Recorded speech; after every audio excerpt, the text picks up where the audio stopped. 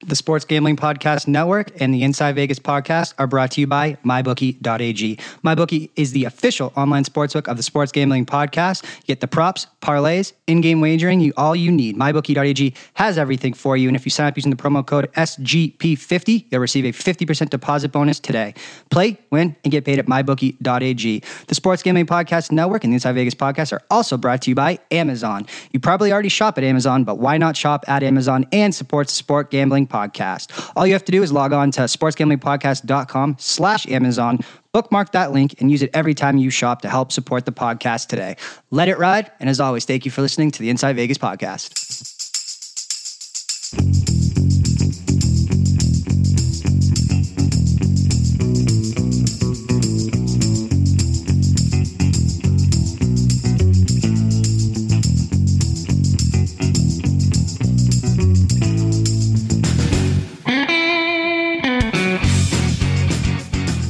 Coming to you live from Las Vegas on the Sports Gambling Podcast Network. It's the Inside Vegas podcast, and we are here to break down everything for the week that was before prior, as well as look at a fascinating conversation and interview that I hope you guys will really enjoy with CJ Kaltenbach, who's going to be talking with me about everything DFS world versus the sports betting world. His time as at the sports betting national championships, all the success he's had in the DFS world, how you can actually make money at DFS, and everything between. It's one of the best interviews I think that we've done here. When we take a step back and look at this broad topic conversation of what these leagues, entities can really learn from each other if sports betting is going to have the success that the daily fantasy world has had. So a great interview. Really excited for you guys to hear it. I mean, what a week in the sports world.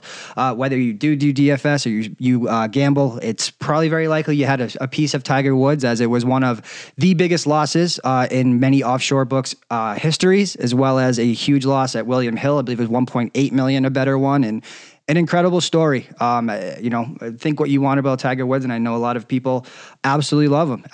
It is an incredible comeback story. That was something I kind of said before. I never thought he would win another major.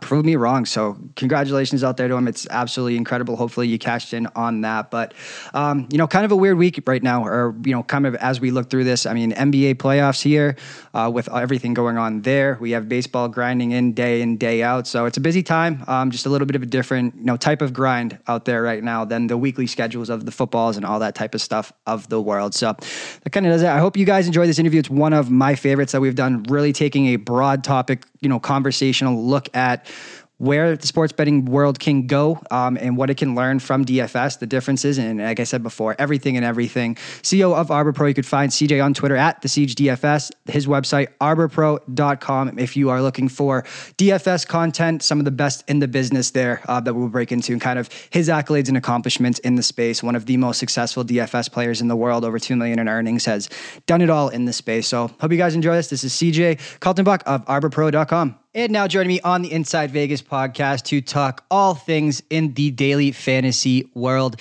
Somebody that needs no introduction. I know I gave him one earlier, but the CEO of Arbor Pro. Arborpro.com is the website. 19 Fantasy World Championships, 4 million in one site. CEO CJ Kaltenbach, how are you doing, my friend? I know that we just were able to finally meet up in Vegas outside of Super Contest Proxying, so it was good to kind of see you. But how has everything been since the last time we were together, man? It was good. The funny thing is we actually have to update that website since we won another 2 this weekend. So I guess it's up to 21 now. Look at you go. I see what you did there. You're just going to put the humble brag in there. Good for you, bro.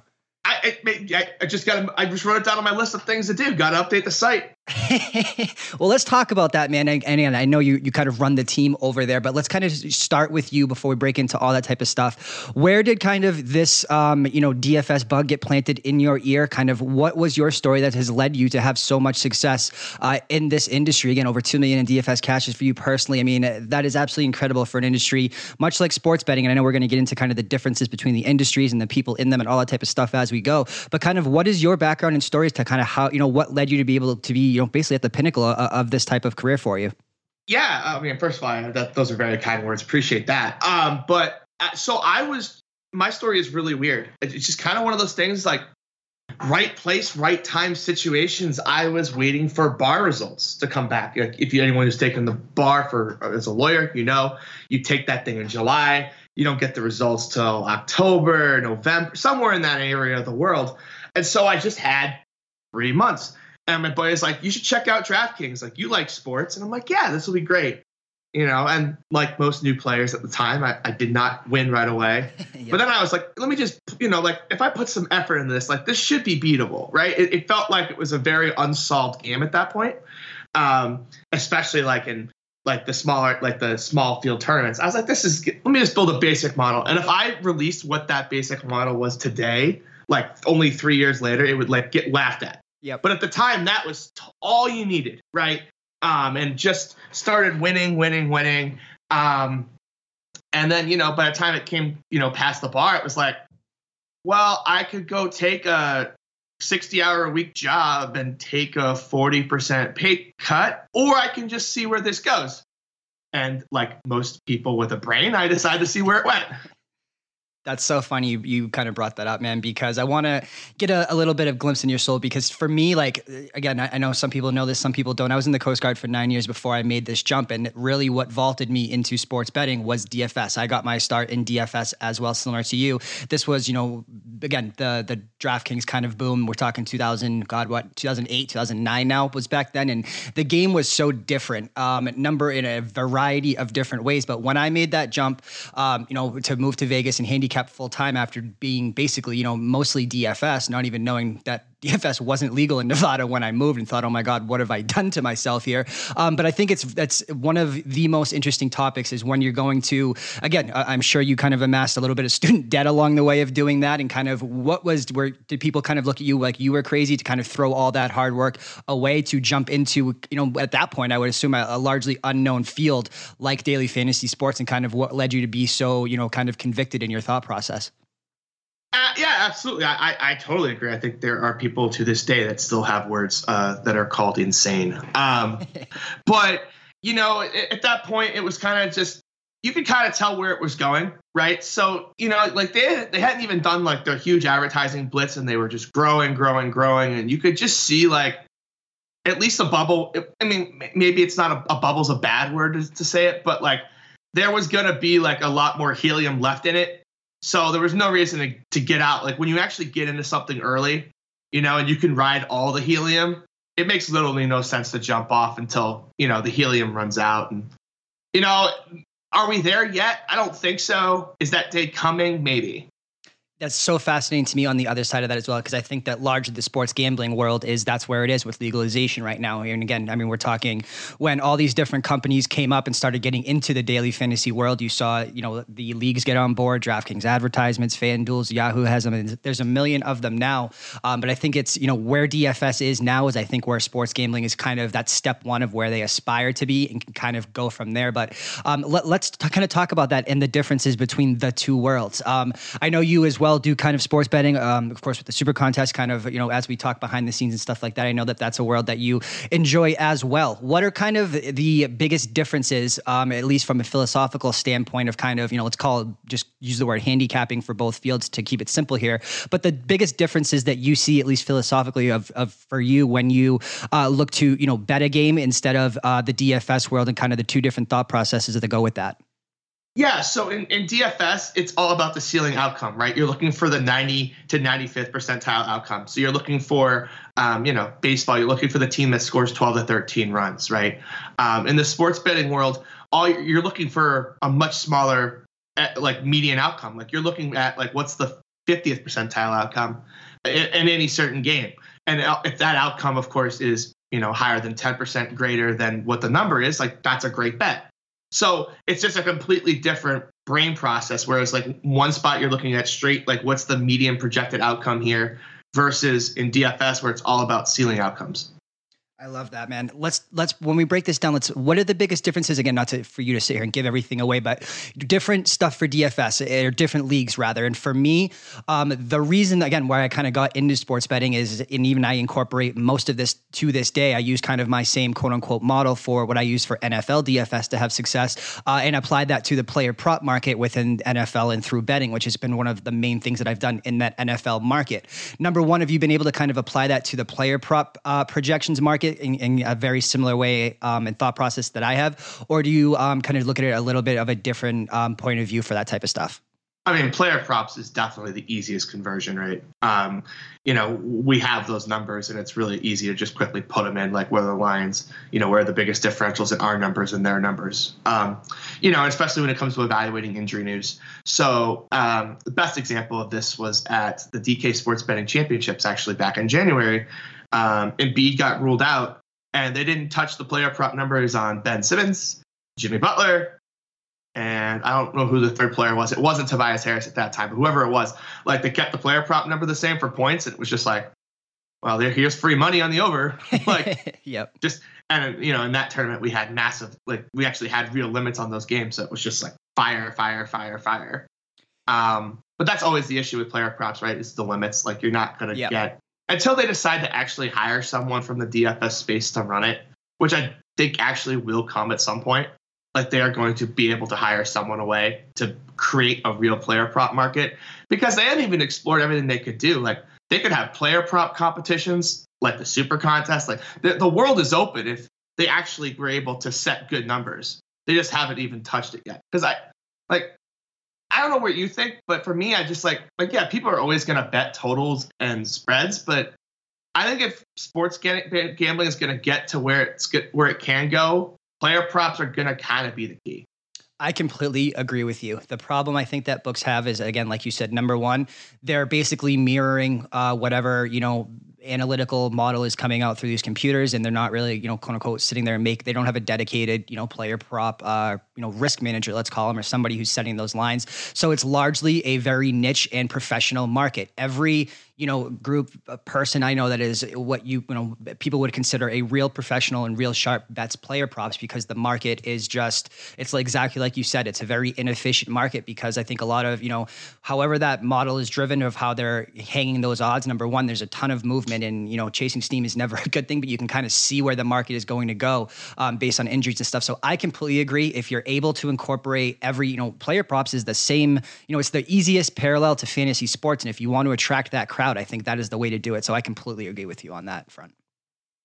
Yeah, I think that's absolutely like the next wave, and someone is going to try it. I'm not sure who, but the person that tries it is going to be very much rewarded for it.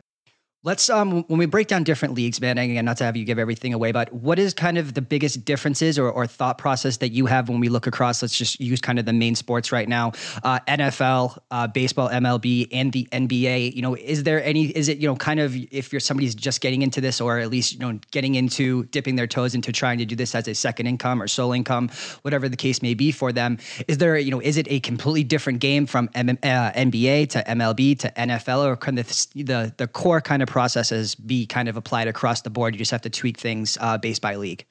I assume you're asking from a DFS perspective. Yeah, exactly. Sorry. Yeah, no, that's good. I just want to make sure. Yeah, I would say that there's two sets of thought of like things you have to evaluate. Like the game theory, doesn't change across the sports. So like the way that you approach building a tournament team, like contrarian styles, taking leverage against the field, those general concepts apply across all the sports, and they're probably the most valuable.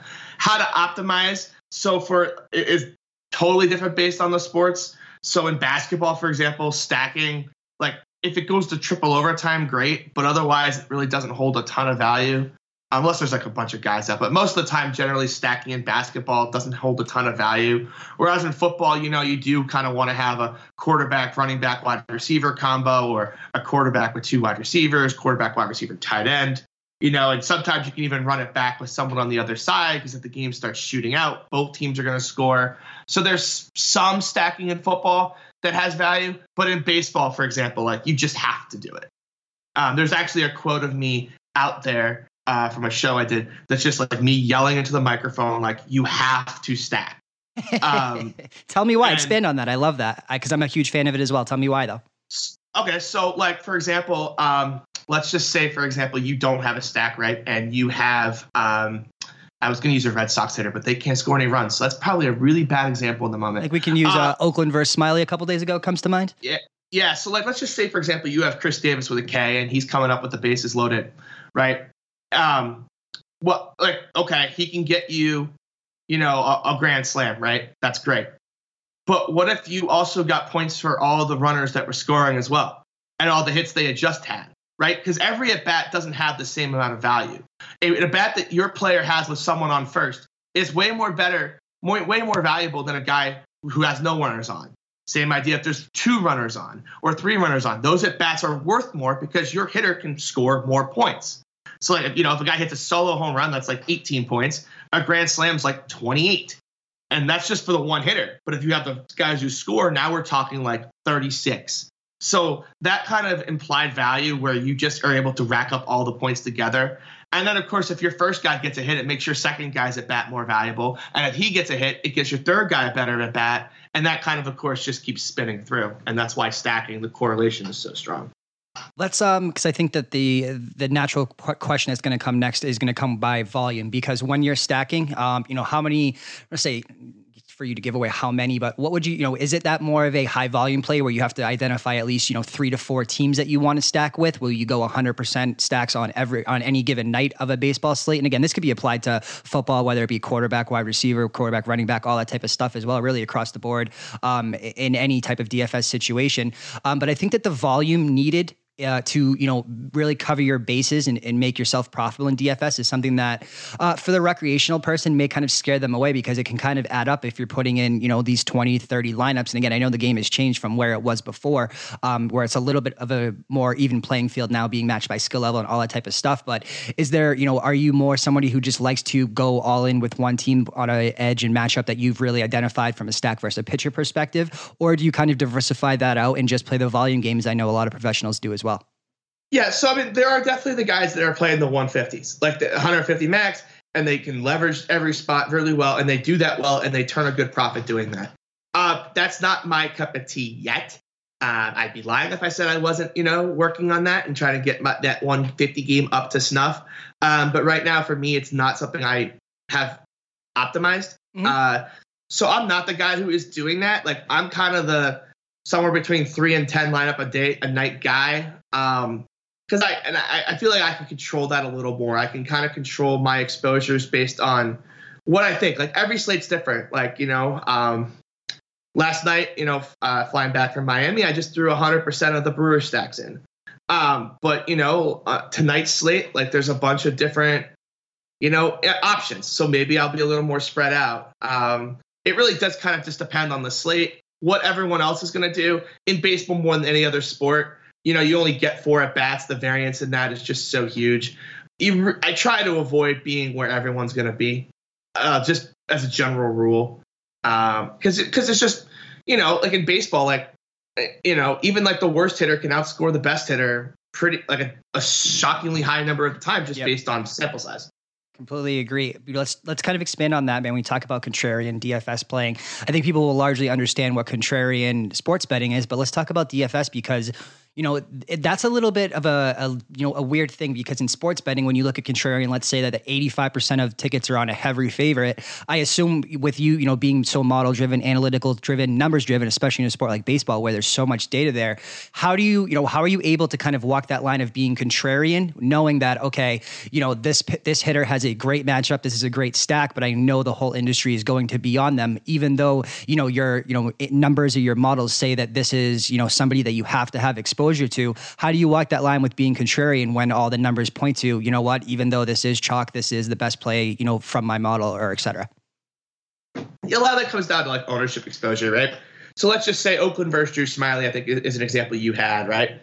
I think that's a really good one.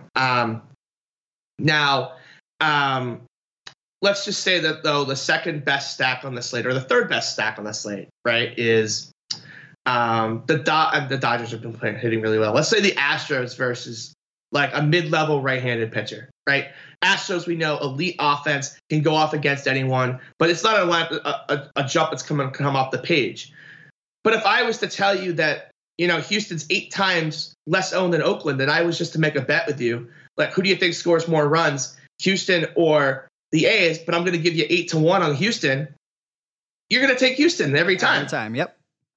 Right? And so that's what you're basically doing in tournaments. And that's at a 1-to-1 conversion rate, right? And that's just like if we were betting or 8-to-1 conversion rate.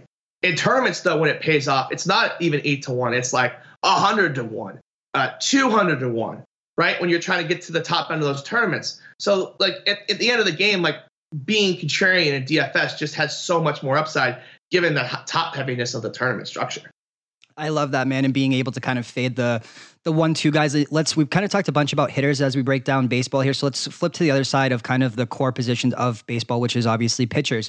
Is it the same kind of thought process that you have that, okay, whoever you're going to, we talked about fades, but if there's, let's say DeGrom out there and that he's facing, I don't know, let's call it Miami, regardless of, walking that forward of the results, just from a philosophical perspective, are you much more likely to take the, maybe the 4th or 5th highest ranked pitcher from your model, knowing that the top, DeGrom and Scherzer that are out there are going to be 1-2 and just be able to take that, let's say quote unquote loss of those positions, knowing that no matter what happens, that the whole industry or the whole tournament is going to be locked on to those guys?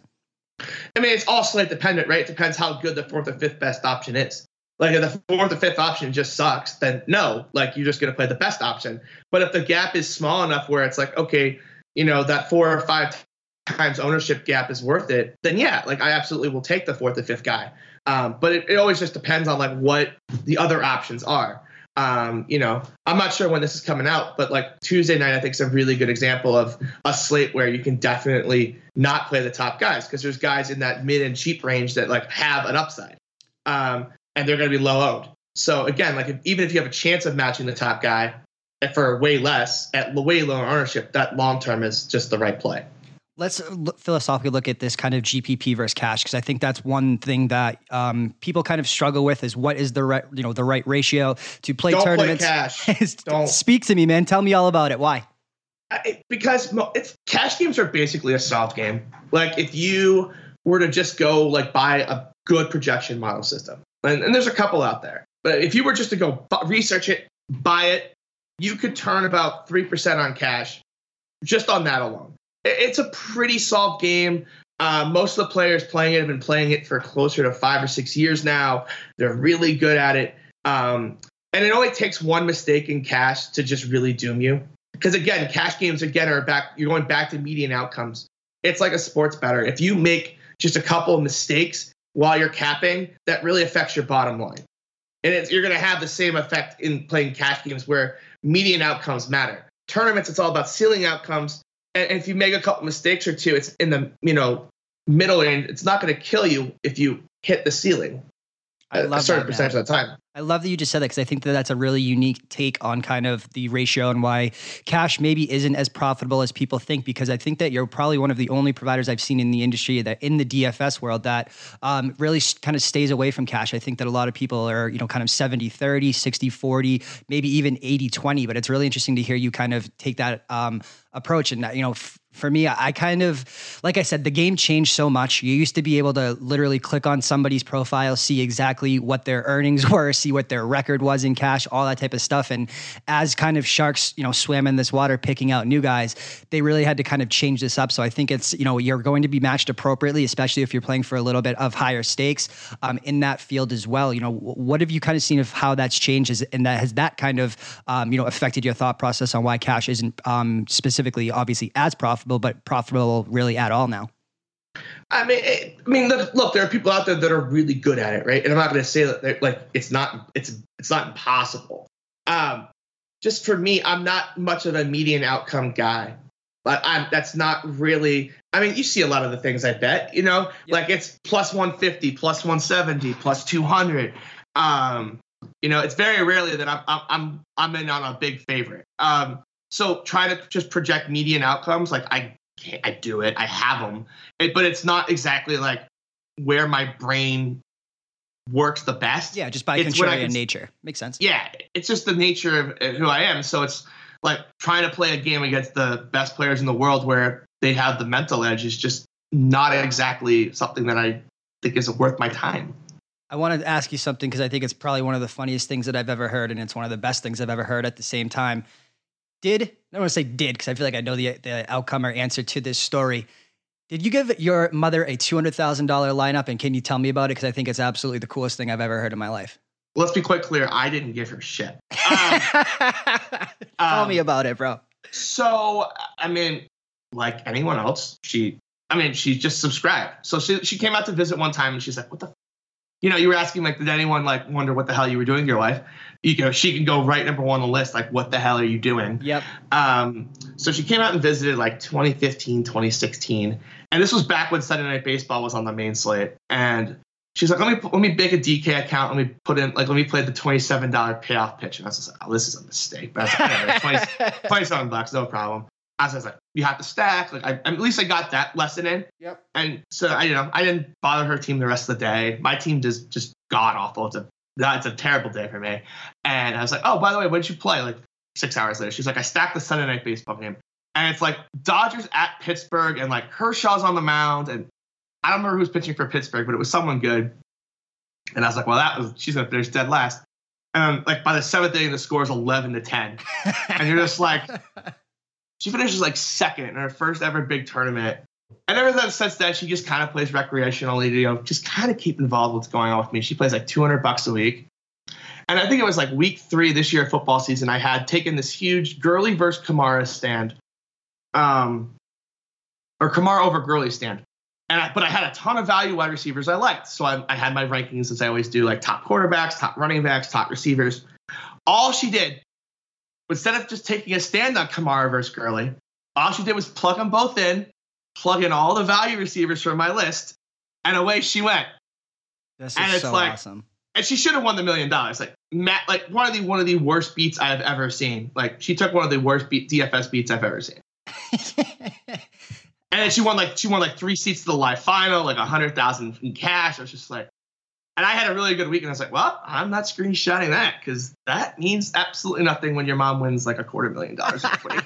That's so good, man. So I felt so dumb though. I was like, why didn't I look at my player? So that's why sometimes like being outside the bubble is so helpful, where it's just like, well, why don't you just play all the good players that you like instead of just some? And I was just like, oh, yeah. After the fact, it looks so obvious, doesn't it? Yeah, when you have outside eyes that are able to take a step back and not be in it every day, it's amazing what can happen out there. But that's the thing with that. Isn't that the appeal of DFS? I think because look, it's when you talk. We're going to break down this right now as kind of sports betting philosophy versus DFS philosophy. But isn't that the appeal of a DFS tournament? Is anybody can kind of do this and get lucky? I guess the equivalent in the sports betting world would be a 4 or 5 leg parlay that you see these people kind of hit all the time. But or having epiphanies. Yeah, talk about that.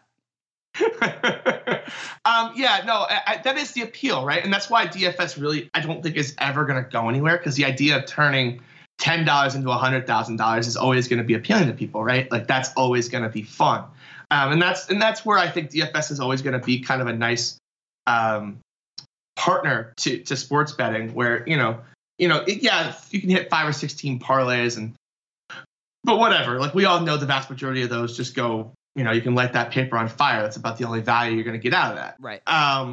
Is the heat value. So the appeal of DFS is like, you could definitely be building plus EV lineups. Like, that doesn't take a ton of effort, right? If you again, like if you subscribe to Arbor Pro, you'll be building plus EV lineups, but it always is going to take a while for you to realize that expectation. So game selection matters. Bankroll management matters. Those types of things obviously matter, just like they do in the sports betting world. But the upside, of course, is $100,000 in one night.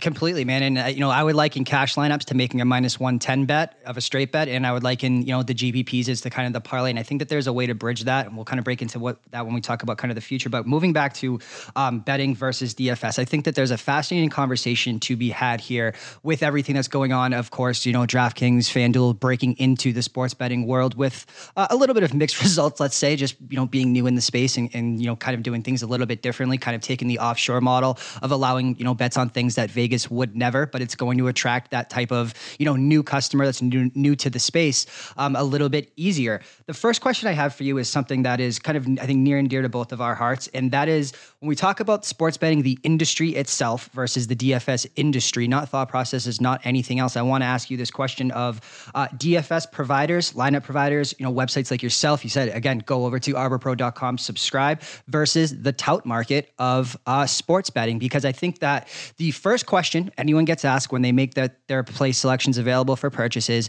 if you're a professional, if you're doing this, why do you need this, $200 to sell your plays? Can't you just bet more money on yours? If you're so good, you're going to move this, you're going to move that. Your players aren't going to be able to get this. What are kind of your thoughts on the biggest differences between, DFS providers versus kind of the tout industry and kind of the similarities and differences of them? Because from my perspective, touting, sports betting plays just has been so littered. And again, this is probably because it's been around for so much longer. There's obviously, bad people and good people in both spaces of providing lineups, DFS type of stuff versus the tout industry. But it has a much more kind of black eye than the DFS providing world. And again, I know you're one of the leaders in that space. What are your kind of takeaways between those two kind of, it's called job outcomes, I guess? Yeah, I mean, so like there are people in the space that just do give out lineups, right? They just give out lineups. So it's funny. I'm going to say this, and maybe I'm going to get this person in trouble. And if I do, I'm sorry. Don't say the name then. No, I'm not going to say the name. But I was talking to someone high up in one of these companies, and it's shockingly how many of the people that are like just giving free lineups out on Twitter, like just lineups. We don't give out lineups. We just give out information. Like we don't give out lineups. But like the people that give out lineups, they're fake. They're never even playing them on any of their sites. Mm-hmm. Right.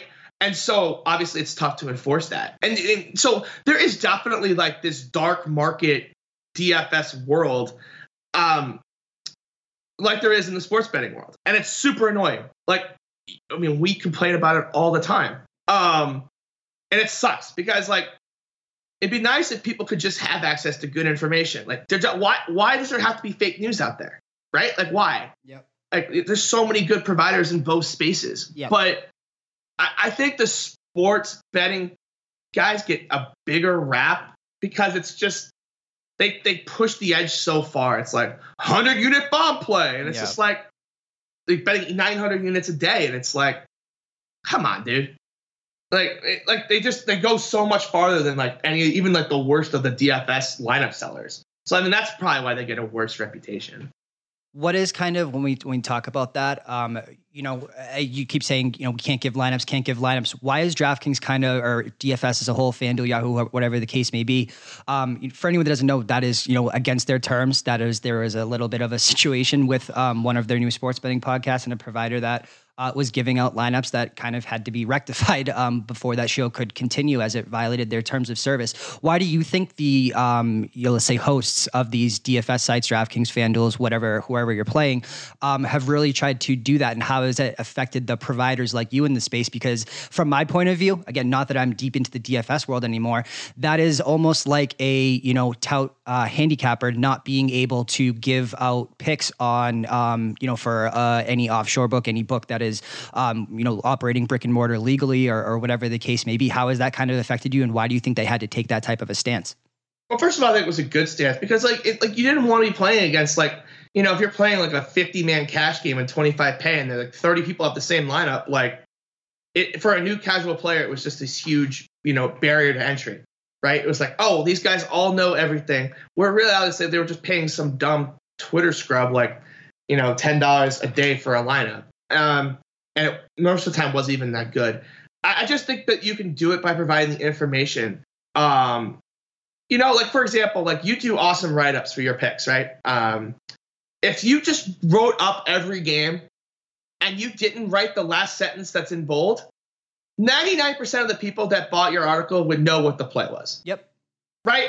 And it's really no different than that. If I write up Matt Boyd is my number one pitcher, or as a top pitcher on the slate, right? Or the number one pitcher on the slate.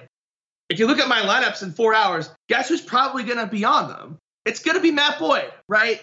So just by not having to get actually just something that as long as you met people have to kind of read it, work it themselves, that's different, right? That's just providing information. But just giving things away, it's just, in tournaments, you don't want to have the same lineup as everyone else because the point is to play for the $100,000. Getting duplicated is literally the worst thing you could do. So honestly, anyone who's any good in this space would never give out a lineup because if they ended up playing something like that, you don't want to have 50 people tying with you. That's literally the worst case scenario when you build a tournament team is that you're duplicated. So it would just affect even like the providers' ROIs too much. That's so funny that you say that, man, because that's the big difference, I think, when it comes to pick sellers and it comes to DFS lineup providers, because DFS is you versus another person. Sports betting is you versus a book. Now, the other side of that from the pick side is, if you give this out and you have a following and you have people with deep pockets, the line is going to move. So it can affect your return that way. But it's just so interesting to hear you talk about that, because it's really, in theory, being a, lineup provider or a pick seller, it hurts your own bottom line a little bit more than I think people think. And I think that's when detractors are out there saying that the model of doing this on both sides isn't sustainable, because it's going to affect everybody's return differently, whether it be instead of getting a -1, or a +110, you get a -105 from pick sellers after that goes out, or from the DFS side, instead of, taking down a tournament with a sole lineup, now you have 3 people that way and you're splitting that GPP price 3 ways. Do you see it like that as well?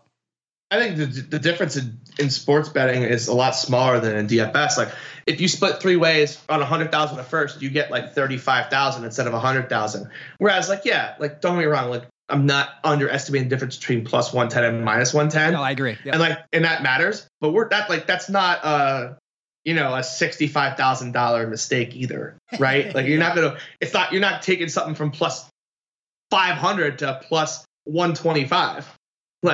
I guess it's possible, but or a 500 to 1 instead of you're turning it to 125 to 1, possible. But that just in DFS would just be such a long-term killer.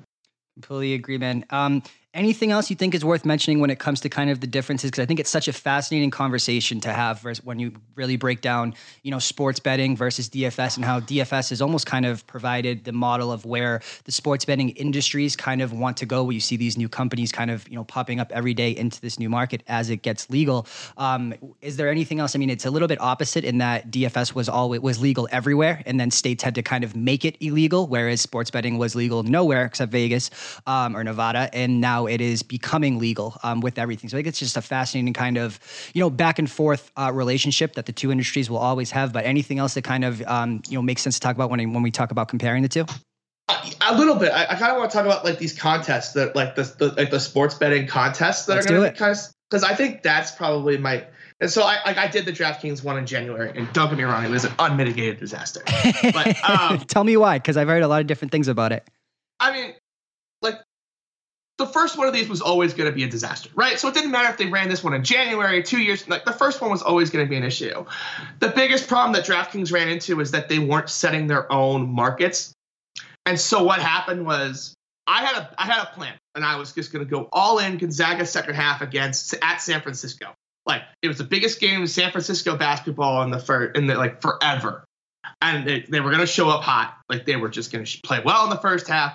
And so I had this whole plan to have every one of my bets settled, give myself about a half an hour window, have everything settled so I could go all in Saturday night for about 25,000, 30,000 on Gonzaga. And it didn't quite, I was at 15, 16. So it didn't quite work out the way I had planned. I was trying to have a lot more money. But I log on the app, try to bet it, and it wasn't available to live bet. The market wasn't there. And this was the ESPN nationally televised game. Yep. But you could do Idaho State, Sacramento State.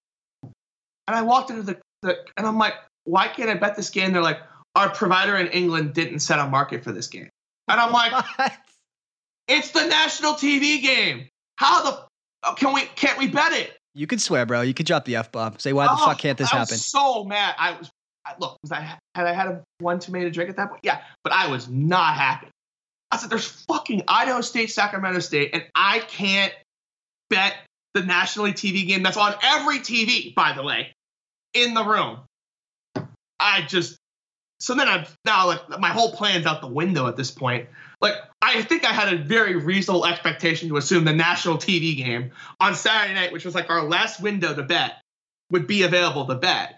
And so it's all right, I'm start dropping 4K on live in period totals because I just needed to build the roll to have any chance on Sunday. And I was just of course, then Gonzaga wins the second half by 25. It was just the plan was perfect. Just got screwed by something that was way outside of my control. And And like the whole controversy thing, like they ran horribly. And I also had the second half under for my entire bankroll, so that's how I knew DraftKings was going to get screwed. Like it was a lock the whole time, and then the Chargers were calling damn timeouts. But like I think they kind of got unlucky on that. But I also think that like if you're going to offer a contest like that, you got to make sure everything's available. Like everything's available. Do you think it was accurate? Said, it was a ton of fun. Yeah. Do you think it was an accurate representation? Because to me, that's like playing in a blackjack tournament rather than playing blackjack for money, because it's all game theory, because you're starting out with a specific bankroll and you have to build it. You have to put it in play. You have to do specific things to build it as quickly as you can. So you have to go down the parlay route, the teaser route, the long shot route. It's more game theory than I think is more of an accurate representation of actual kind of, winning. It's a sports betting GPP. Yep. Which is why I think it's kind of a nice correlation. I'm hoping someone does it for football in the fall, because like, yes, it's like, I feel like the normal sports betting world right now is like the cash games. Like you built, like it's your 10% edge, your 10%, 8% edge. And then like these tournaments are like the GPPs. So it's like, all right, you got 72 hours, to run this bad boy up. Tell me what you thought about it. You said it was a ton of fun. What did you like about it? And again, this is a nice little segue into kind of the future if we want to get off the topic of comparison of them. But was it something, again, I know that I think they knew that they were going to take it as a marketing loss. They were going to lose some money on it just based on the rules of how they did it, versus their entries. But what was good about it? Could it, improve into something that could be the quote unquote World Series of Poker or DFS National Championships or all that type of stuff? The concept and model I think is amazing. So tell me what you did kind of like about it and kind of what you would change in the future to make it that level of event. I like the idea of it. I like the format. I think they'd be better off not having it be real cash next time. So like, have it be like play money, like you like in a blackjack tournament, right? You're not using real money, because by using real money, they ran into some issues. So I think that would be a nice, you buy in for 10,000 and you get, instead of like having like half it go to your bankroll and half it to the prize pool, just be like it all goes into the damn prize pool. Yep. That I think, but like it was just fun. Like the format was fun. Being able to do it online from New Jersey, like on the app, was great. You didn't have to like go to the teller. That was a ton of fun. The leaderboard was good. It was nice to see like, okay, like this is what I'm fading. This is what I'm doing. Like that was nice. Was really interested to see just which games they misbooked. Like for example, there was a college basketball game that was hilariously misbooked. Was Eastern Michigan against someone. Like Eastern Michigan opened up as a dog. They closed at -3 on DraftKings and they won by like 35. Yep. And it was just, and like every sharp in the world was on the game, and I was just like, well, I guess I'll tail this one for 1,000, like 1,500, real quick. On my personal account, because it was a special account. Yeah, that's what I wanted, not to cut you off, but that's what I want to ask you is, do you think it's an opportunity when you put the bet, let's quote unquote, at least people who know what they're doing and have that bankroll to be able to enter and go, fly into something like this? Is there, I don't even know if I really wanted to kind of say this because I think it's something that I may end up doing kind of, when you put the best bettor, again, I know that they're not probably the best bettors in the world, but they're successful plus EV bettors. When you put them all in a room and make every bet they're making available in a contest, I think it's a general realistic expectation that they're going to finish with more money than they started. If you're a casual bettor, if you're out there, I would literally, look and see the next time an event like this is happening. I would go there, look at the leaderboard, because you kind of know who is who, based on username or whatever, if it's their actual name, and tail their bets on your own personal account. And I would say you would probably leave that weekend up a pretty good amount. Do you agree? Yeah. Well, the thing is, so like for the contests, like they would have special limits, right? So like you can kind of have. That was another issue. Like if it was play money, then you don't have to worry about limits, right? You could just let it go. Yep.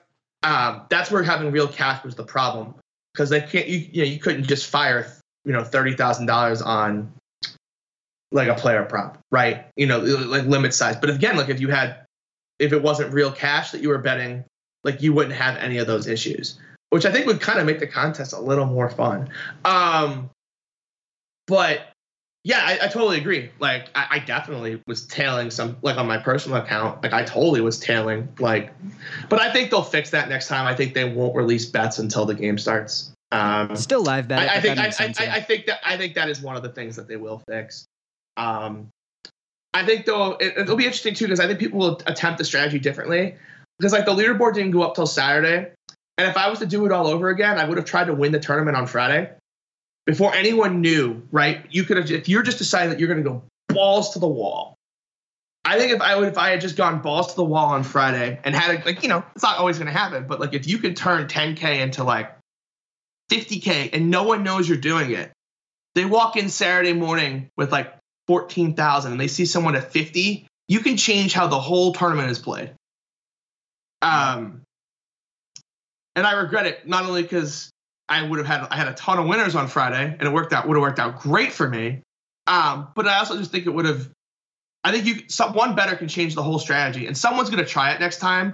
And that's why I think these are just like tournaments, because every tournament's going to come out a little different based on, what bets win and what bets lose. And that's where the theory of it will come into play. Like, are you going to try to go balls to the wall on Friday? Or do you think there's some bad plays on Friday people are going to get eaten up by? Those types of things. And that's why I think that this is going to be a thing. Someone's going to try it in the fall during college. Because for football, it's so much even easier. It's like, you have all the college bets on Saturday, all the NFL Sunday, you have the Sunday night hammer, and you declare a winner Sunday night. Like, just be so much fun.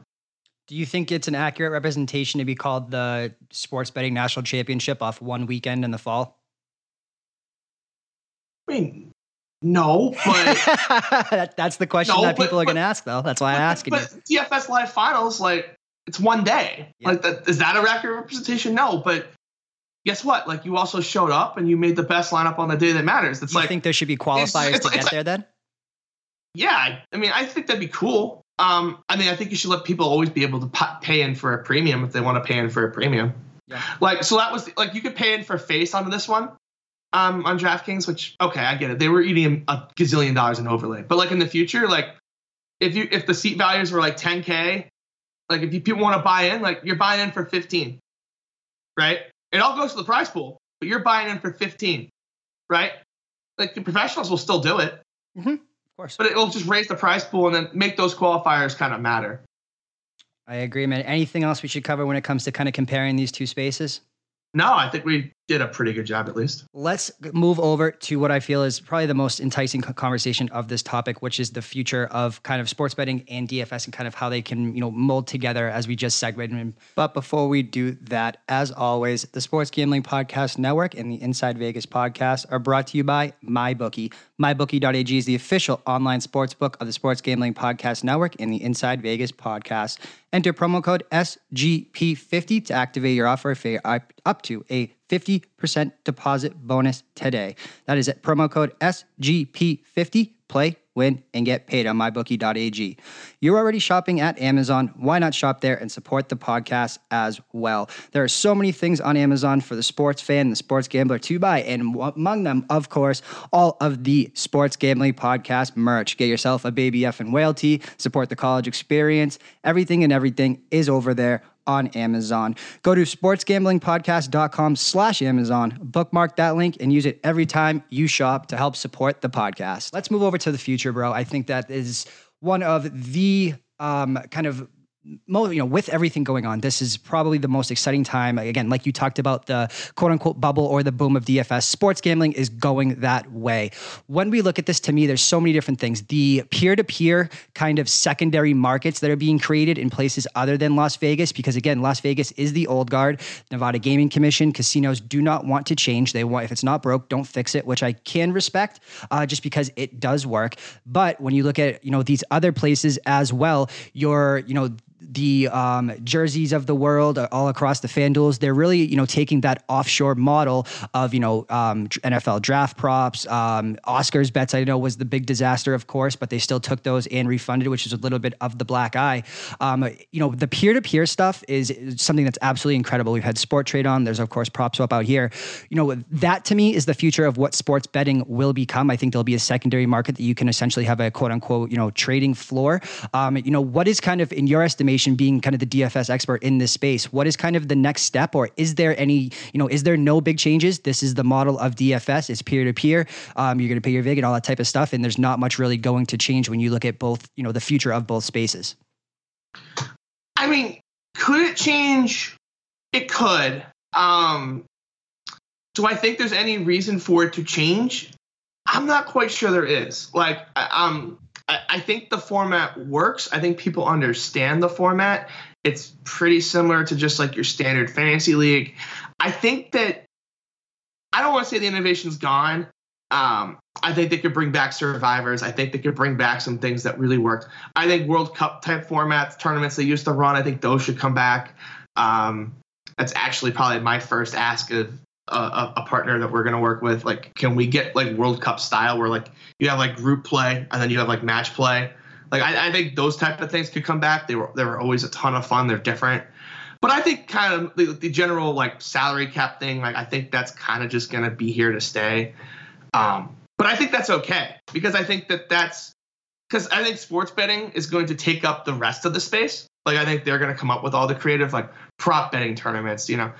For example, like, if I had realized what the Westgate baseball contest was when I was there, I would have bet it. I would have played it. Season win total one? I didn't realize it was a season win total contest. If I had realized what it was, I totally would have entered. Yep. And I'm kind of pissed, too, because I'm off to a really good start win totals. I looked at after the fact, I was like, oh, that's what that was? Like, I was thinking like it was like baseball, you know, you needed to have like a proxy. Yeah. And I was like, I can't do this on like a whim.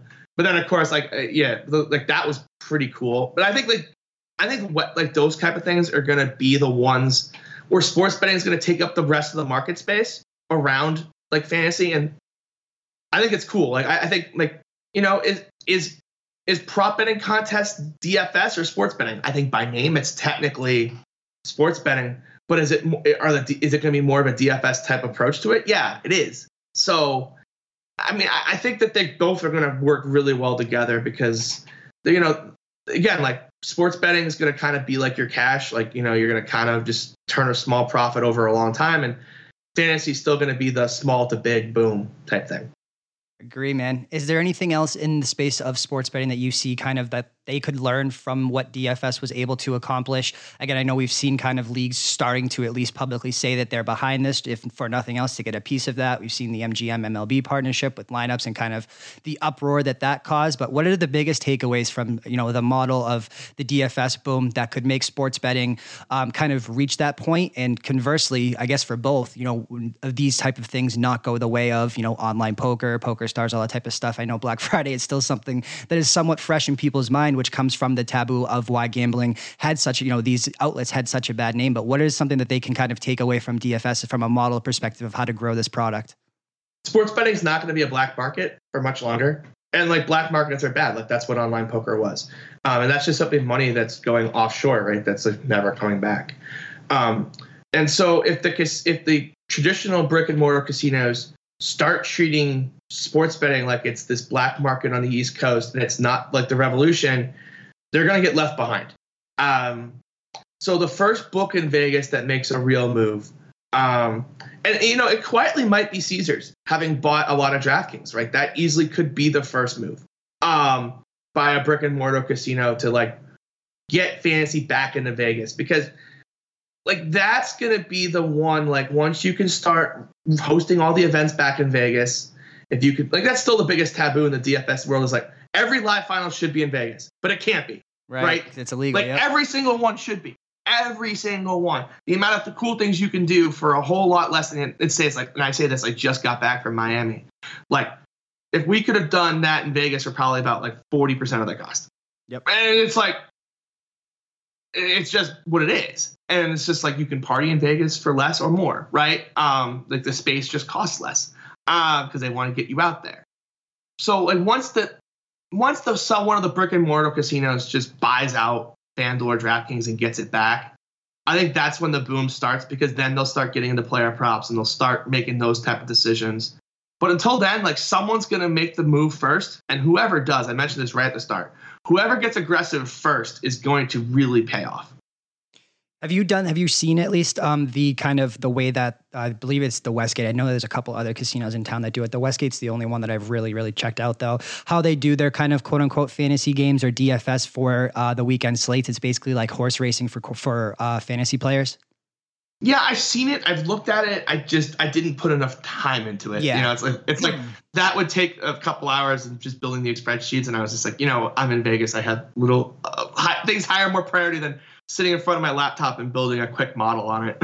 Completely agree, man. Well, I cannot thank you for taking the time out of your busy schedule, bro. Is there anything else that you think bears mentioning of something that you want to kind of put out there, but at least whether it be DFS versus gambling, where it's going, where it's been, anything and everything we didn't touch on? I think we touched about a lot. It'll be interesting to see what people disagree with us most about, though. It's a fascinating conversation. It really is, because on the one hand, game of skill versus gambling, the fantasy community kind of went through this as well. It's all skill. Can we I just agree. talk? It's all skill. Yes, let's talk about it. Tell me. It's all, come on, stop it. If anyone who knows good sports bettors knows it's skill based, like, just knock it off, will you? Just that was like the biggest load of crap argument ever. It always pissed me off. Like, sports betting is freaking a game of skill. Come on. Is DFS gambling in your estimation, or is it a game of skill? It's a game of skill. It's all games of skill. Is poker, or did poker hurt the DFS and sports gambling industry with that kind of argument? I mean, poker just got screwed because there was no U.S. company and no interest. If one of these companies had been headlined in the United States, that would have gone down completely different. Completely agree, man. It's going to be fascinating to see where. Like, this if DraftKings wasn't in Boston, there might not be DFS. Ooh, yep, I would agree. Like, that's straight, because that Massachusetts AG opinion meant everything. And what are they going to do? The company's headquartered in Boston. What are they going to do? Call it illegal? Right. Makes a ton of sense, man. Again, cannot thank you. Check him out on Twitter at the Siege DFS.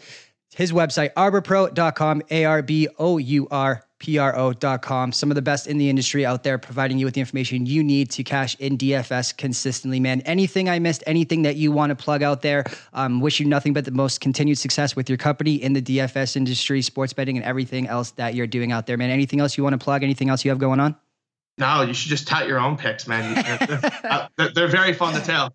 I appreciate it, bro. Well, we will see each other soon, I'm sure. If nothing else, the next time you're in Vegas. Continue your great success, bro. We'll talk soon. All right, man. Sounds good.